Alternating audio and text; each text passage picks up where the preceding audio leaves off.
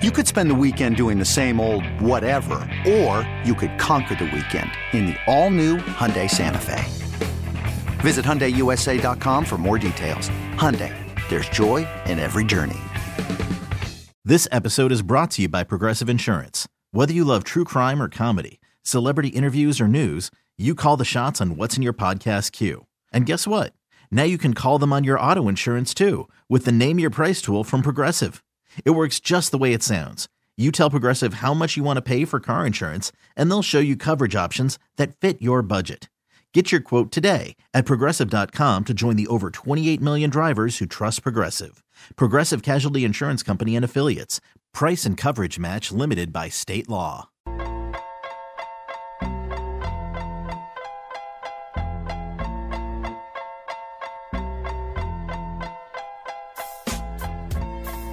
Now back to Warriors This Week on 95.7 The Game.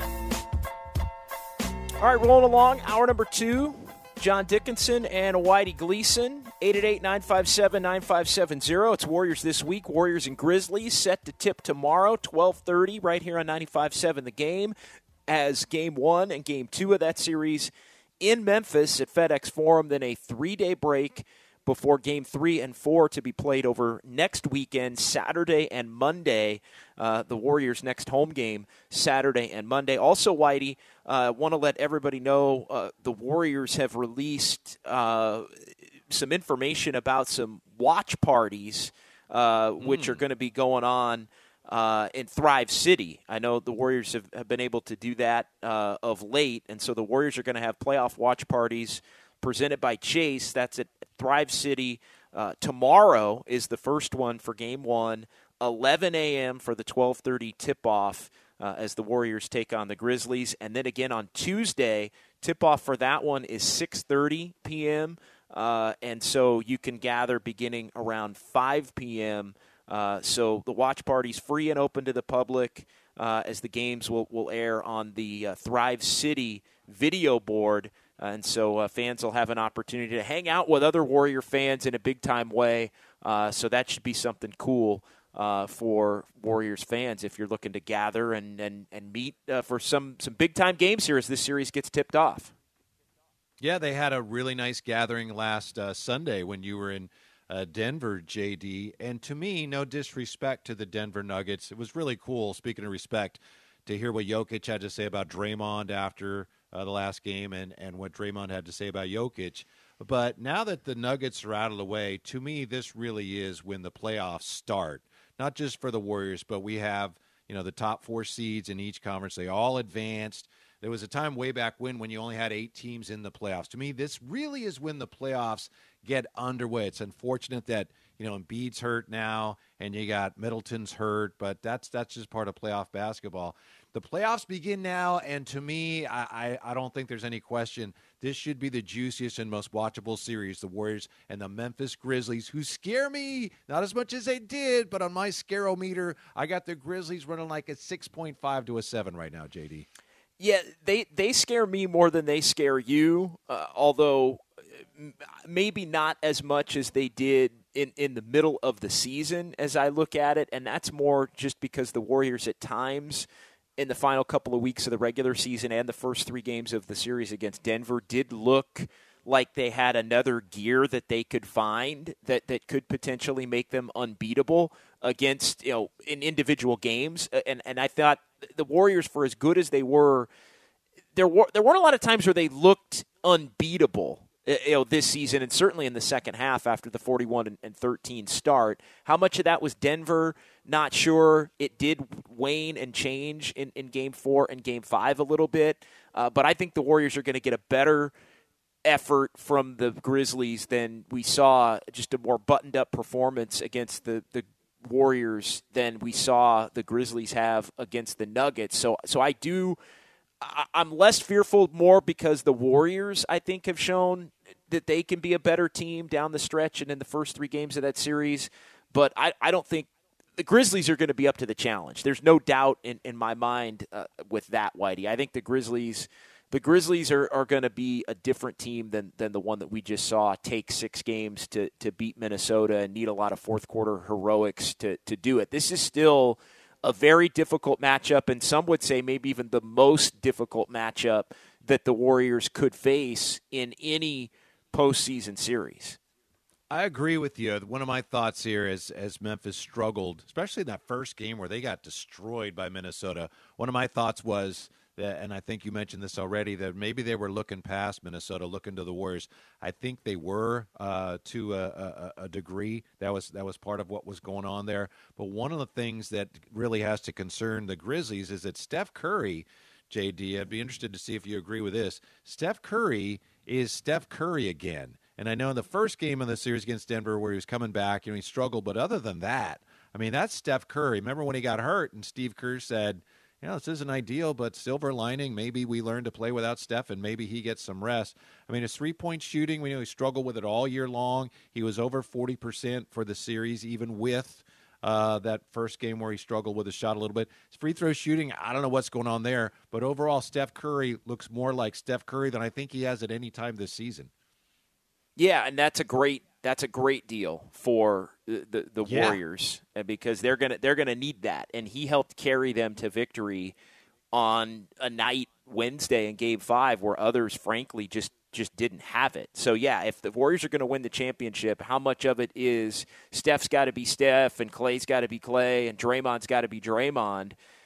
We saw signs of all three of those things, but Steph coming back from the injury may be the biggest question mark of them all. But yeah, he looked refreshed and invigorated and ready to lead this team on a deep run. Yeah, 28 points in the series and 40% shooting. A lot of people saw what happened at the end of the last game with Peyton closing, and they wondered, is that the new closing lineup? That, of course, was primarily because Jordan Poole was in foul trouble. But that's something to keep an eye on as well. I think we could all agree, and we touched on it already, GP2 shapes up as maybe the X factor of this series. Can he be enough of an offensive factor to stay on the floor for extended minutes? Because if he can, boy, you'd love to have him on jaw as much as you can. Yeah, you definitely would. And could he wind up closing in some lineups? So we got a lot of questions on the board. Do the Grizzlies scare you? To what level? Who starts in this series, I think, is a key question for the Warriors. Do they go back to Kevon Looney? Does Jordan Poole come off the bench? How do the Warriors handle that?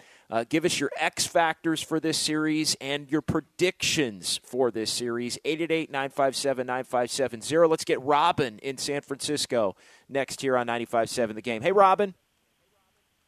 Hey, thanks for having me. So, JD, I talked to you the other night, so back the bus up, because I'm going to back it up.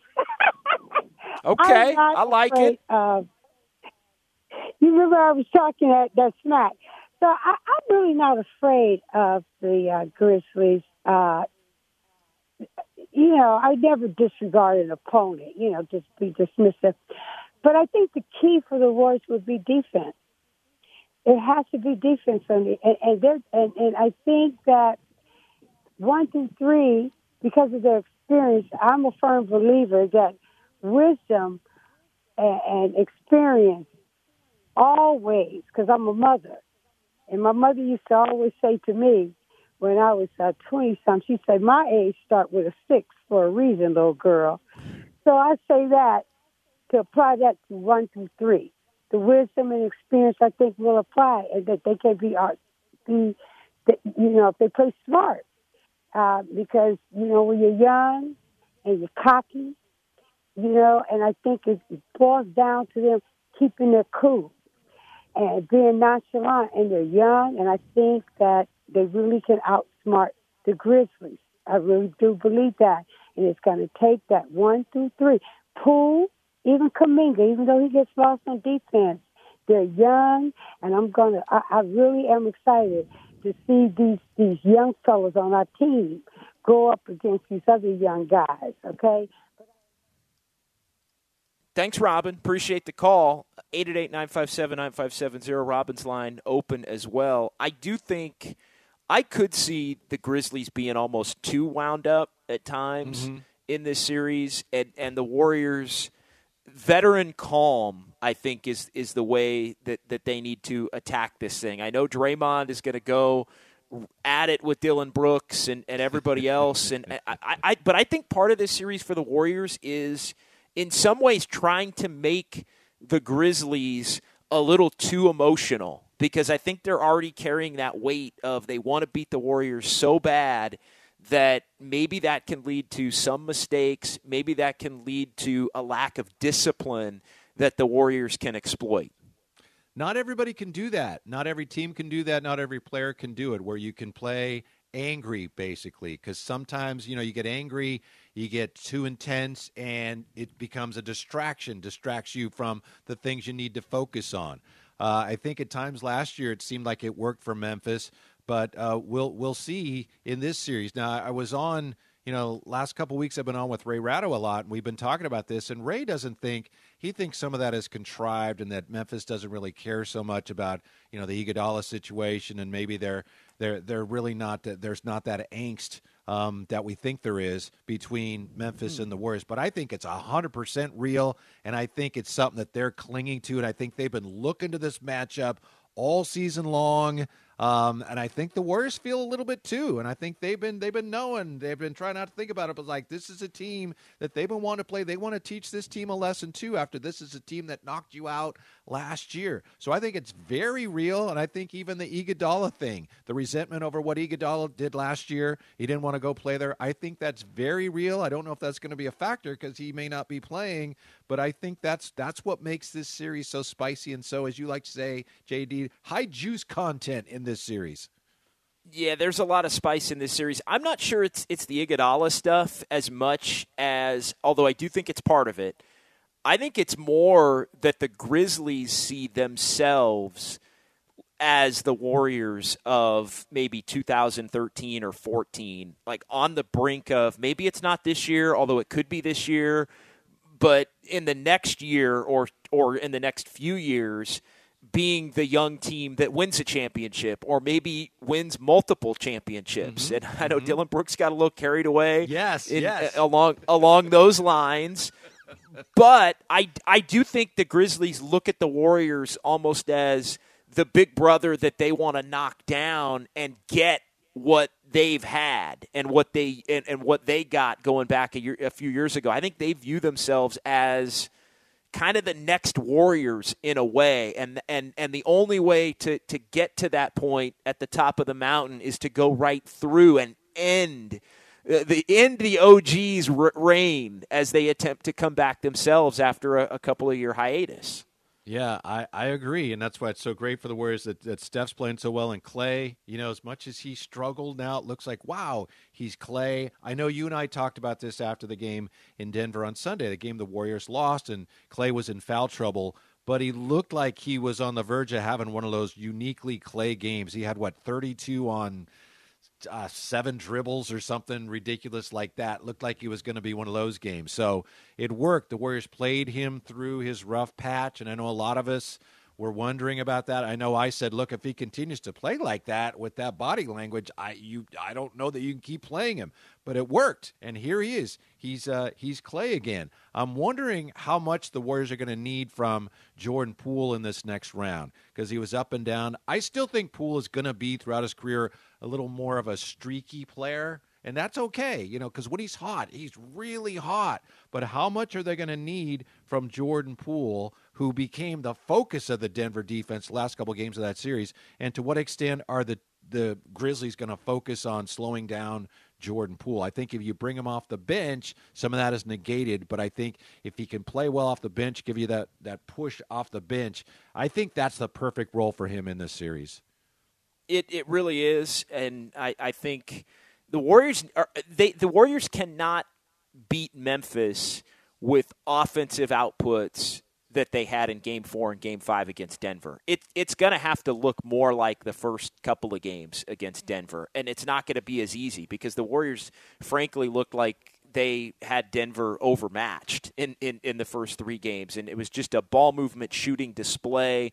The Grizzlies much better in terms of the athletes to get out and try and defend and try and be physical. I know the Nuggets had said they had to slow the game down. The Nuggets, a poor transition defense team, but a very good defensive team when they would play in the half court, so they really tried to get the series to be played more in the half court. I don't think that's going to necessarily be the case in this series. I think both teams want to get out and run, but the Warriors are not – they're not going to win games in this series with only Steph Curry playing well offensively in terms of Curry and Poole and Klay Thompson. And look, Klay's been tremendous. He didn't shoot it well in Game 5. Jordan Poole didn't really have it in Game 4 and Game 5. And the Warriors were immediately a lot more vulnerable. So, yeah, I'm not saying Jordan Poole's got to be awesome every single game, but there's going to have to be, I think, 4 games in this series where at least 2 of those players are shooting it and playing at an extremely efficient level offensively, in addition to everything else that we've talked about if the Warriors are going to win this series. Yeah, speaking of shooting, remember last year when Memphis ended the season against the Warriors? They played the last regular season game, which the Warriors won. Then they met them again in the play-in tournament, and Memphis sent the Warriors on their way. But one of the questions was Ja as a shooter. Remember, he was making some big shots, and he'd proven then that he was a much improved jump shooter. But he struggled with his shot against the Minnesota Timberwolves. So, again, if you can keep him out of transition, that would be great. But a concern, he's really good at getting to the rim and getting to the line. And the Grizzlies do a really good job at getting to the rim. And the way the Warriors foul, the Warriors are going to have to figure out how to defend Ja and defend guys like, we haven't talked about Brandon Clark and Jaren Jackson Jr. without fouling, because that could be their demise. Turnovers and fouling, as you said earlier, it's been a Warrior problem all year long. Some of it goes back before even last year with the turnovers. The Warriors are going to have to figure out how to minimize that. And it's funny. I talked to Steve Kerr about this week. How do you find new ways to remind your team of the importance of not fouling and not turning the ball over when they know it already? They know it intellectually. They're not idiots. They're very smart players, and they know it's important, but yet they still continue to make those mistakes. So as a coach and a coaching staff, how do you find new ways to remind them of that? And he said, that's where losing a game comes in handy. That's the we can talk all we want, but you lose a game, and there it is, guys. Look, this is what happened. So hopefully the Warriors have learned their lesson to the extent that they can keep that from becoming, those 2 things from becoming 2 things that really hamper them against the Grizzlies. He's Whitey Gleason. I'm John Dickinson, 888-957-9570. Turnovers, fouling, I think rebounding, and just the overall size and length and tenacity of the Grizzlies as well are things that the Warriors are going to have to mitigate. A couple of text messages here on the Xfinity Mobile text line. The 714, I don't think the Lethal Weapon 3 lineup, new nickname there, Whitey, was effective last game. And Poole didn't play as well as he did at the beginning of the series. Will this suggest a move back to the original rotation? I think we touched on this a little bit earlier, Whitey. It sounds like you think the Warriors are going back to Kevon Looney and Jordan Poole's going to be coming off the bench. We agree on that one? Yeah, I just think that helps you more if you get some scoring off the bench. I agree. That's what I would do, but I would have done that in the last game. Let me just say this real quick. Doesn't mean Looney's going to play a lot either, right? Doesn't mean Looney's going to play a lot, but he's out there to soak up some minutes early. All the nickname stuff, and boy, I love it as much as anybody. But if that's ever going to be your starting lineup, as it was last game, there's no nickname. No team that I can ever remember has a nickname for their starting lineup. That's just your starting lineup. Now, sometimes it may be their starting lineup, sometimes not. But if that's going to be your starting lineup at times, no nickname. Are you with me? Nobody has a nickname for your starting lineup. It's just your starting lineup. Yeah, I think it got a little carried away. I think everybody got a little bit over their skis. I know Steve Kerr tried to tamp it down a little bit, and I think folks have calmed somewhat just based on the fact that it wasn't as dominant a group as the Denver series went on. The 650 on the Xfinity Mobile text line. Good morning, guys. This is our buddy Rotz. No reason for the Warriors to start Looney against Memphis with Adams out of the rotation. I would expect Steph, Klay, Poole, Wiggins, and Draymond to start. Draymond and Wiggins can handle Jaren Jackson Jr. and Clark. It plays right into the Warriors' strength. What do you think of that? Rotz, one of our more astute basketball observers among our listeners here. Thank you, Rots. Well, I've already said that I would start Looney, but it's a great point he raises, because one of the things that Memphis struggled with a little bit against the Timberwolves is they didn't get off to great starts.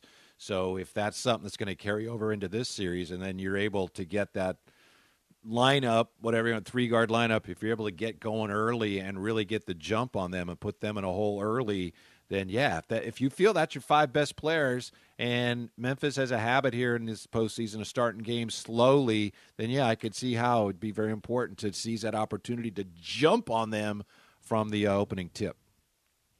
Another text message from the 415. Hey, JD and Whitey, I think Jordan Poole is going to be targeted on defense by the Grizzlies. Where can we hide him? Maybe on Dylan Brooks. Morant will just blow past Poole, and Bane will shoot over the top of him. Your thoughts on that one? It goes both ways, right? Where does Morant defend? Where does Jordan Poole defend? How do the Warriors match up defensively if they wind up starting Jordan Poole again? And even in those closing lineups, if Jordan Poole is going to be out there, how do the Warriors parse all of that out? Yeah, it's a good question. There's really no great place to hide him. Put him on Brooks. I mean, Brooks is a pretty good offensive player, very aggressive. He could get by Poole. And plus, wherever you put him, they're going to hunt him out with switches and go after him. I don't know the answer. I think when Jordan Poole's on the floor, JD, and please tell me what you think, when he's on the floor, it just becomes more important to score and to get Memphis in the half court, because transition, especially Jordan Poole, it's not his greatest strength, not a great defender. It's a key to this absolute series. I don't really see a place where I'm comfortable putting him, so my point is it's more important when he's on the floor to make sure you're shooting the ball well and executing offensively to take a little less pressure off your defense overall. No, I think that's a great point. The 408, as we clean up some text messages here on the Xfinity Mobile text line. I think this person, the first one, coming down my road a little bit. So it's gone from Kuminga is a rookie, hasn't earned it, not one of the top 10 players on the team, to played some meaningful minutes, 13 points in 16 minutes, to part of the rotation because Iguodala can't, in parentheses, doesn't want to play. I guess that's an improvement. I mean, look, Iguodala's got what seems like a pretty serious injury right now. Anytime you're talking about a cervical deal in the neck, I mean, that's significant. I mean, you can't play through that. So I know at times it's become fashionable to, what's going on with Iguodala and, all the discussion about him playing for the minimum. Iguodala wants to be playing right now, and the Warriors want Iguodala to be playing right now. So I think that's legit and is probably not something that should be joked about. But as far as Kuminga goes, Whitey, look, exactly. He's gone from fringe, not in the rotation, to potentially, I'm not even convinced he's for sure in the rotation come this series tomorrow, but he is going to have to play some minutes in this series because the Warriors are down 2, essentially, from where they started and certainly ended the Nuggets series. Mm-hmm. It's there's going to be opportunities for him more, you would think, against the Grizzlies, but given where the Grizzlies are strong, it's going to be tough. Kuminga defensively is going to have to really take care of his business, or you can't have him on the floor, and he's going to have to box out. I don't know, at times maybe you have him as a small ball center on the floor, so he's going to have his chances, but it's an open question as to whether he can hold his own in a series that's going to be really physical. We've seen this year at times, and it's understandable, JD, right? It's understandable. 19-year-old, when he's trying to play against bigger guys, I'm remembering when the Knicks were in town, and Julius Randle just like shoving him out of the way. So, yeah, he'll have his chances, but he's got a lot to prove physically and defensively in this series if the Warriors want to keep him on the floor. He's Whitey Gleason. I'm John Dickinson. We're halfway through here as we're going to be with you until noon, 888-957-9570. As Warriors this week, we get you prepared for the Dubs and the Grizzlies. Game 1, Round 2, the Western semifinals. You're going to hear it all right here beginning at 11 o'clock tomorrow morning with Warriors Live. Tip-off at 12:30, and we got you covered for this one. Going to be a massive, massive deal. You could spend the weekend doing the same old whatever, or you could conquer the weekend in the all-new Hyundai Santa Fe. Visit HyundaiUSA.com for more details. Hyundai, there's joy in every journey. This episode is brought to you by Progressive Insurance. Whether you love true crime or comedy, celebrity interviews or news, you call the shots on what's in your podcast queue. And guess what? Now you can call them on your auto insurance too with the Name Your Price tool from Progressive. It works just the way it sounds. You tell Progressive how much you want to pay for car insurance, and they'll show you coverage options that fit your budget. Get your quote today at Progressive.com to join the over 28 million drivers who trust Progressive. Progressive Casualty Insurance Company and Affiliates. Price and coverage match limited by state law. Hiring for your small business? If you're not looking for professionals on LinkedIn, you're looking in the wrong place. That's like looking for your car keys in a fish tank. LinkedIn helps you hire professionals you can't find anywhere else, even those who aren't actively searching for a new job but might be open to the perfect role. In a given month, over 70% of LinkedIn users don't even visit other leading job sites. So start looking in the right place. With LinkedIn, you can hire professionals like a professional. Post your free job on linkedin.com/recommend today. Right here on 95.7 The Game.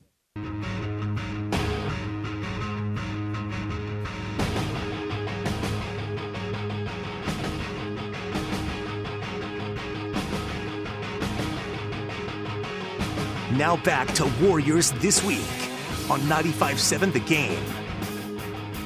John Dickinson and Whitey Gleason, 888-957-9570. We're halfway through here on a Saturday as the Warriors and Nuggets set to go from Memphis tomorrow, 12:30 tip. We're also trying to keep everybody updated on what's going on with the NFL draft, at least as it pertains to the San Francisco 49ers, who did just have their first pick of the morning as we went to break. And so the 49ers, Whitey, selecting an offensive lineman, a tackle from Texas San Antonio, Spencer Burford.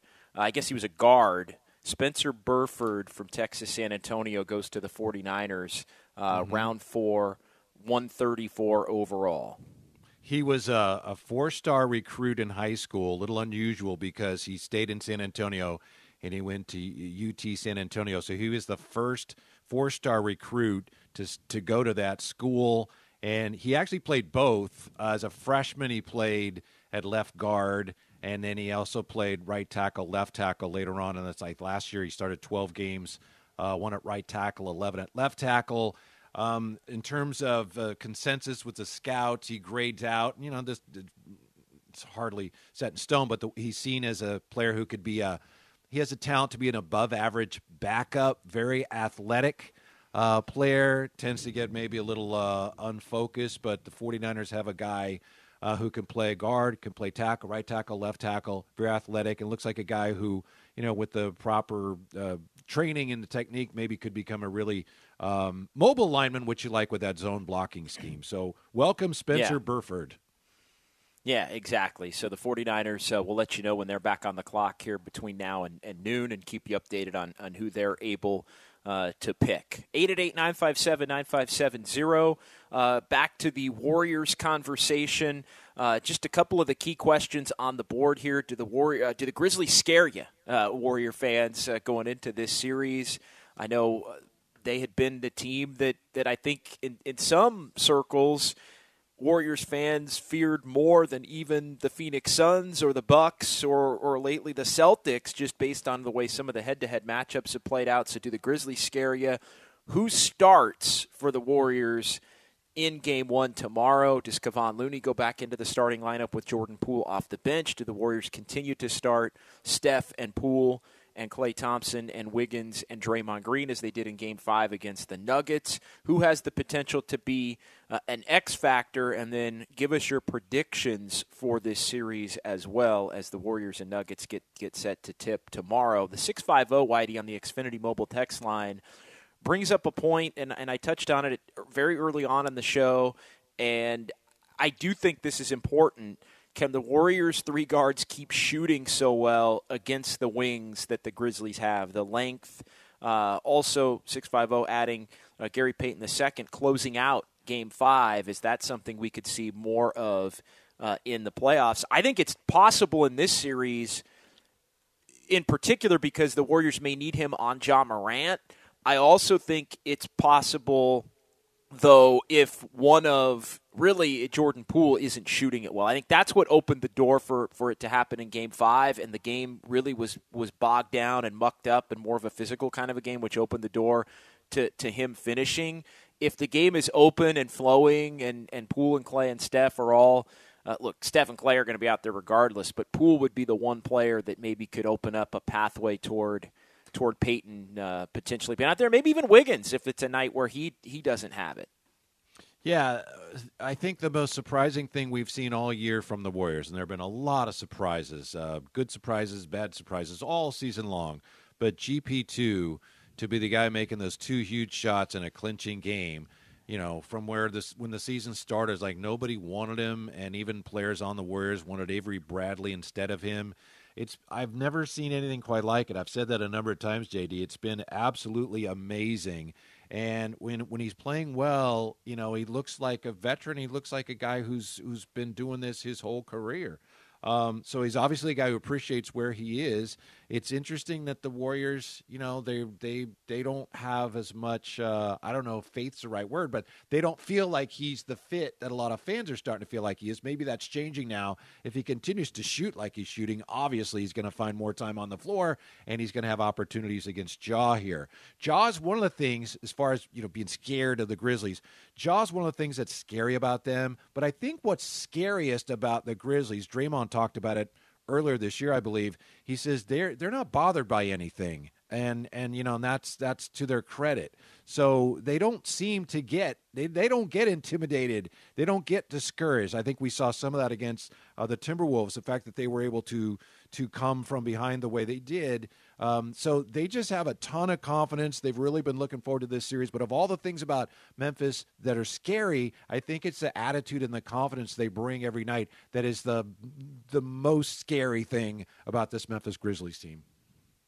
A lot of good text messages coming in, answering a number of our different questions that are on the board here, Whitey, including the 510. I think Memphis will play better in this series, yet them getting down big to the Timberwolves is a product of bad habits, and bad habits are bad habits, and bad habits can show up at any time. This person putting the X factors is Gary Payton II on defense and Kuminga on offense. What do you think of that? What do you think of that? Yeah, Gary Payton II. It's pretty obvious that he looms as an X factor here. Kuminga on offense, someone's going to come down my road too, JD. But I think there's an open question there. You'd love to see him be productive, but this series against Memphis, the level of physicality and intensity is going to be unlike anything he has ever seen in his whole life. Okay, and Memphis, they know all the tricks. They can be very physical. It's an open question as to whether Kuminga can hold his own defensively and rebounding-wise enough to stay on the floor. We'll see. That'd be great, but it's not going to be easy for him. No. Do you think he's going to get an opportunity, though, more quickly than he did in the last series because of what's going on with Iguodala? And we already know he's going to be out for the first couple of games, reevaluated on Wednesday. Game 2 is going to be on Tuesday after Game 1 tomorrow. Does that open the door for early run, you think? Or do you think it's a scenario where Steve Kerr just decides he's going to play 8 or maybe 9 if Bjelica gets a little bit of an opportunity? This doesn't totally feel like a Bjelica series to me. No. No. Here's where I think it is, and I think we deserve a ton of credit because we were dead on this when we were talking during the Denver series and before. Where does Kuminga fit in? And we both said, look, Kuminga's role here, and we were guessing, but we said it looks like Kuminga's role right now is as a guy that you have when the offense gets bogged down, that Steve Kerr will go to him, which he did last week in Denver, right? He had played a little bit in the series, but when he really got high leverage minutes was in that Game 4 when the offense got bogged down. So to me, that's where it is. I don't think Steve Kerr necessarily feels obligated, like, I got to get him in, but I think that's the rule. If the offense is struggling as it may against Memphis and they're having trouble getting out in transition, which is so important, that's where I think Kuminga comes into play. That's what I think Steve Kerr's thinking on Kuminga is. It appeared to be the thinking in the last series. We were right, and I don't see why that will have changed here with a different opponent. So not in the rotation at the beginning of the series, but maybe somebody that he goes to in a moment in any game, really, if things are a little bit bogged down, to where he can get some of those easy buckets where he can kind of use his just size and strength, even at his young age, to kind of bully his way into a deuce or bully his way to the free throw line a little bit. Yeah, get out there and run and get the offense out into transition. And then if that works, then, yeah, of course, the next game you're going to try him that way again. It's just a guess, but as I say, that's what we said about the last series, and I think, JD, we were right on the money on that. No doubt. 888-957-9570, 888-957-9570, 510 on the Xfinity mobile text line. Rebounding is going to be the key. That's in line with, rebounding, turnovers, and fouls, I think. How a series is officiated will be a big key. The Grizzlies have the potential, especially with Jaren Jackson Jr., to get into some foul trouble. The Warriors were in a lot more foul trouble in Game 4 and Game 5 against Denver, and it was harder for them to get out and run and play at the pace that they want to play at. The half-court game allowed Denver to hang in it, I think, a lot longer than it looked like they were able to when the game was more free-flowing and open. The 415, I'm a Bay Area Warriors hater, this person writes, and I don't think they have a chance against Memphis because Memphis beat a better team than Denver. Minnesota would beat the Warriors too. I don't know about that last part, but wow. Yeah, I don't think so, but that's what you expect from a Bay Area hater. I have a question for you, JD. It relates to Peyton, but really to Draymond. Peyton's second big three in that game. You know, Draymond had the ball, and he was right at the rim, and I think Jeff Green was there. And in fact, the 2-minute report, they said it was actually 3 seconds on Draymond that wasn't called. Draymond appeared to have a layup, and he passed it up, went to Peyton, who hit the shot. So it was the right play. But it was noticeable that Draymond had no interest in taking that shot, even when he was right there. And I think the Warriors were up 2 at the time. So the next day when I came in, I didn't see you, but I saw Steiny, and I asked Steiny, hey, what'd you think of that, Draymond passing up that shot? And he said, I didn't think anything of it. And I thought, okay. But then I found out that Draymond actually addressed it. So many people were asking about it that he addressed it on his podcast. And Draymond said, you know what, Jeff Green would have sent that into the front row, and people don't understand. They compared it to Ben Simmons, but sometimes it's a smart play. I understand that, but I thought it was really interesting that Draymond was right there, right at the rack, and he had no interest in taking that ball to the basket. Did you make anything of that, JD, or what did you make of Draymond's explanation?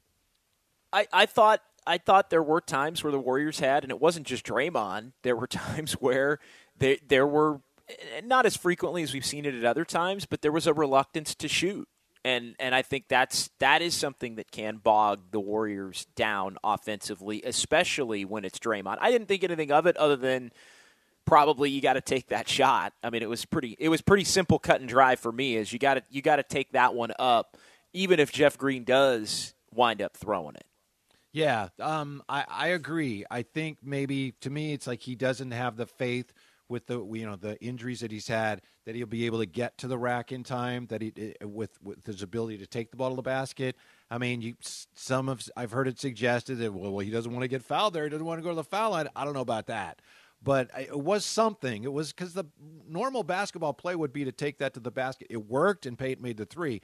The good news though for Draymond, he shot the ball in that series from the 3-point line better than he has since probably 2016. I know it's a small sample size, but he made 4 out of 11. And, we've seen him in the last couple of years. It's been hard to watch. So for Draymond to make 4 of 11 threes in that last series, maybe that too is a product of, working on his core. I don't know that he has that faith in his ability to take the ball right up against somebody to the basket, but he appears to have more faith, and he appears to be shooting the ball better from the 3-point line. And that's a good sign. 888-957-9570, definitely a good sign if he's able to knock down even a couple of threes here and there. The 240 on the text line, the Xfinity mobile text line, and the phone lines are open as well.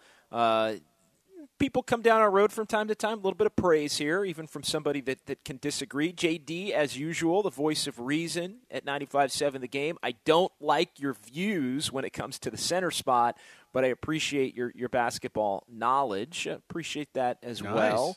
925, Otto Porter needs to hit some shots. I think that's a big one. If the Warriors play fourth quarters like they have lately, no lead would be safe. They do need some of the others to knock down shots, and that dried up as the Denver series went on, especially. Porter does other things to allow him to play, but if he just makes a couple of open ones himself, it makes the Warriors a lot more dynamic, even if they don't necessarily have a guy like Jordan Poole out there as they didn't in the closeout game against the Nuggets.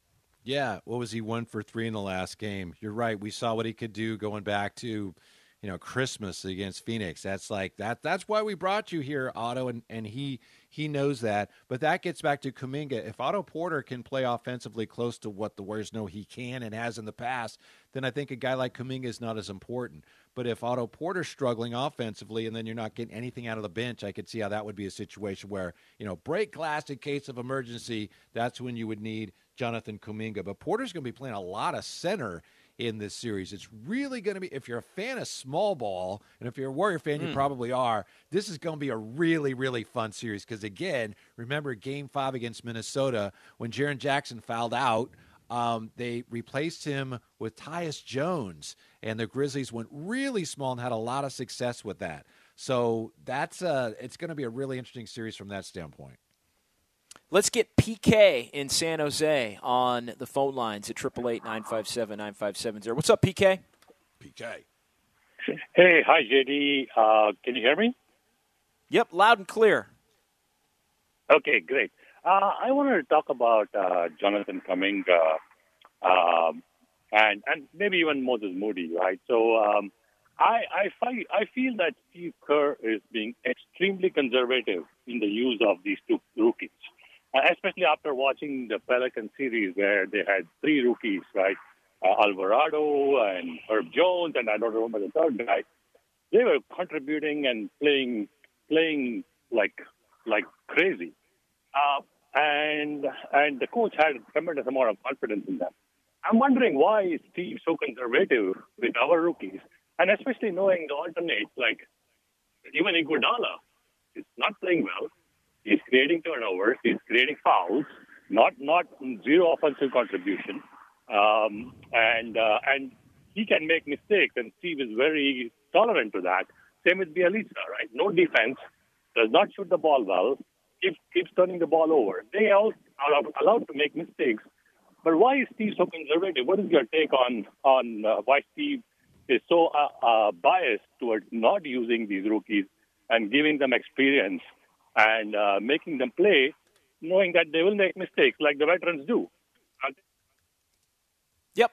Thanks for the call, PK. Good stuff. And I think as far as Bielitsa goes, just kind of answering a couple of different aspects of what you brought up, Bielitsa found himself not playing as the series went on because he wasn't playing well and he wasn't making shots and he was making mistakes. As far as Iguodala, and we've touched on this a lot, there is potentially an opportunity for somebody to get minutes in Iguodala's spot. However, veterans are always, Whitey, going to get more of an opportunity to make mistakes and rebound from them. That's just reality.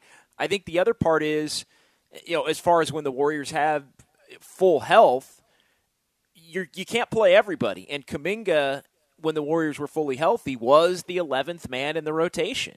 And so you don't play 11 in a playoff series. Now maybe is he 9? I think that's possible with Iguodala and Bielitsa in the way that they've played. So there's more of a pathway toward him getting some minutes. But Moody, it wouldn't surprise me if Damian Lee got the call. And he didn't play at all really in the first round other than garbage time. It wouldn't surprise me if Damian Lee got the call even over a guy like Moody just because of the veteran experience. There's a pecking order in the league, and the veterans get opportunities. The Warriors are not the Pelicans, who are a young team that won 36 games and are just trying to in essence develop for the future while trying to contend in a playoff series. I really appreciate that question because I found myself thinking about the same thing watching the Pelicans, and the third rookie that PK was looking for, I think, is Trey Murphy III.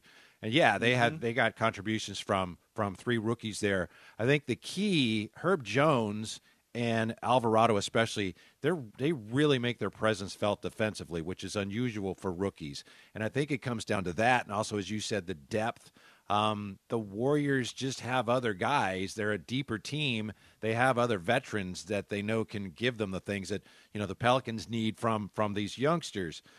Moody especially, Kuminga. That the real concern is defensively in the playoffs. So that's why, Moody right now, he had a really nice season, but there's just too many guys you have who are proven commodities. And you don't want to play a guy so that, if you think he's going to make mistakes, you're not going to play him. You don't want to let the youngsters play through their mistakes in games that are playoff games. So I think the key there, JD, as you said, it's just the two organizations coming at it from different angles. The Pelicans are up and coming, and the Warriors are a team that has a legitimate chance to win a championship. I think the fact that Kuminga is getting a chance here is a real story and a real credit to him and the staff. But the reason they're not playing more rookies is because they have other guys who can give them what you could expect to get from Kuminga and Moody. Well said. Manuel in Dublin next year on 95.7 The Game. Hey, Manuel. Hey, guys, man, we waited the whole season for this, man, and you guys breakdown. I got my foot on the driveway. I can't get out of the car because I'm stuck to listening to you guys, man.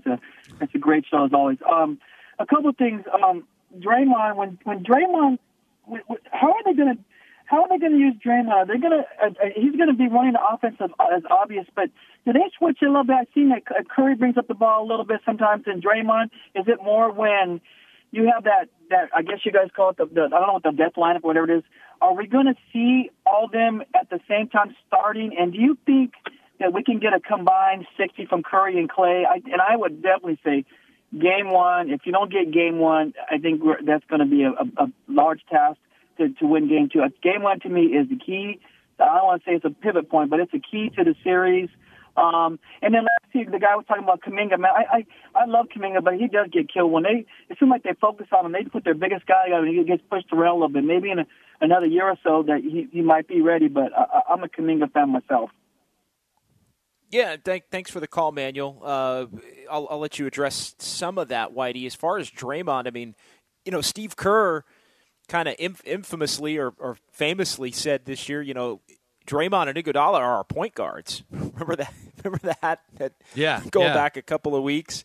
But Draymond, I think, offensively, I mean, he's going to be involved in everything. Defensively, I think he's probably going to have the freedom to roam a little bit more in this series as opposed to having to be more glued to, say, Nikola Jokic as he had to be in the games against the Nuggets. Yeah, because if he's guarding, and there'll be times when he guards Jackson, but if he's on Tillman, then he doesn't have to worry about Tillman. And Steve Kerr has mentioned that because Draymond is kind of a rover on defense, very effective. The interesting thing about who's bringing the ball up is you got to pose the biggest threat to Memphis. If Steph's bringing the ball up and they send two guys at him, they get the ball out of his hand. Do you want to do that, or do you just want to have Draymond bring it up and then have them chasing Steph all over? So you mix it up, but that's the advantage of having Draymond bring the ball up the floor, right? Is it's just, it's harder to keep it out of Steph's hands if it's starting in someone else's hands. To me, the most interesting thing about what Manuel said, Game 1, I agree. Game 1 is so pivotal because the Warriors, because of the fact that, as we've said already, Memphis just played last night. There's a real opportunity there to get Game 1. If you get Game 1, and even then, if you don't win Game 2, you're just getting home court back. Woo, you'd feel great about the first two games in this series. So, yeah, the Warriors have a real opportunity ahead of them tomorrow. If they lose, maybe you win Game 2, but real opportunity. If you win Game 1, you've really got this whole thing tilted in your favor. Right, and Game 1 is the game to get. There's no doubt. We'll talk more about that coming up in hour number 3, 888-957-9570. We'll get more phone calls, more text messages, and just a lot to get to as we preview the Warriors and Grizzlies. It's all going to get started tomorrow, the Western Conference semifinals, and we got you covered right here at 95.7 The Game. Okay, picture this. It's Friday afternoon when a thought hits you. I can waste another weekend doing the same old whatever, or I can conquer it. I can hop into my all-new Hyundai Santa Fe and hit the road. Any road. The steeper, the better. Because my all-new Santa Fe is available with H-Track all-wheel drive, so I can hit the trail without a worry in the world. Heck, with 3 rows and best-in-class rear cargo space, I can pack the whole family in with all our gear. We've got available dual wireless charging for our phones, so we'll never lose touch with civilization, and we won't lose touch with the primordial power of Mother Earth. So which is it? Waste the weekend or do something a little more epic? And conquer it in the all-new Hyundai Santa Fe. Visit HyundaiUSA.com or call 562-314-4603 for more details. Hyundai, there's joy in every journey. This episode is brought to you by Progressive Insurance. Whether you love true crime or comedy, celebrity interviews or news, you call the shots on what's in your podcast queue. And guess what? Now you can call them on your auto insurance too with the Name Your Price tool from Progressive. It works just the way it sounds. You tell Progressive how much you want to pay for car insurance, and they'll show you coverage options that fit your budget. Get your quote today at Progressive.com to join the over 28 million drivers who trust Progressive. Progressive Casualty Insurance Company and Affiliates. Price and coverage match limited by state law.